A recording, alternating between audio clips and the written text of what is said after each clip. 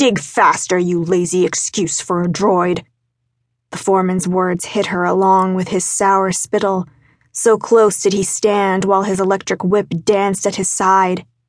The eager sparks of his tool jumped from the coil as if daring her to gainsay him, trying to goad her into asking for a sizzling lick. She did not respond to the bait. Couldn't because her very programming precluded it. Even if she could, replying would serve no purpose. Something she knew from her observations. Responding to taunts didn't, after all, help the humans sent to toil alongside her as punishment. Actually, their outspoken attitudes tended to hamper them. Their injuries, from the discipline, meted often crippling limbs, which usually resulted in their termination, because the company didn't pay to upkeep dead weight. Speaking out didn't aid defective droid units who thought to question authority and ended up reprogrammed. To stand against the foreman was to invite discipline on top of what she already put up with.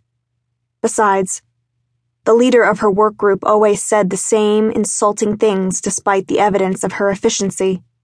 Why he lied, she could not decipher.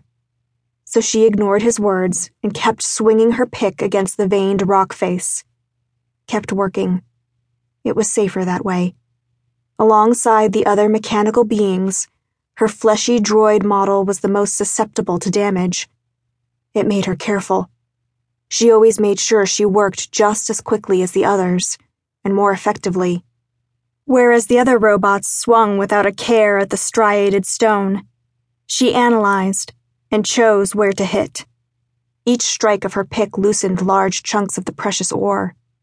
She knew she gave the best quality and quantity of all the workers. Not that the fat human in charge cared. He just liked to flout his authority. Accusing her of laziness was just what he liked to do to prove he controlled her. And yet I am stronger than him. A strength bound by her programming. Thou shalt not kill. And used by the humans overseeing her. The foreman often mocked her because of it. "Stupid droid. What are you going to do about it?"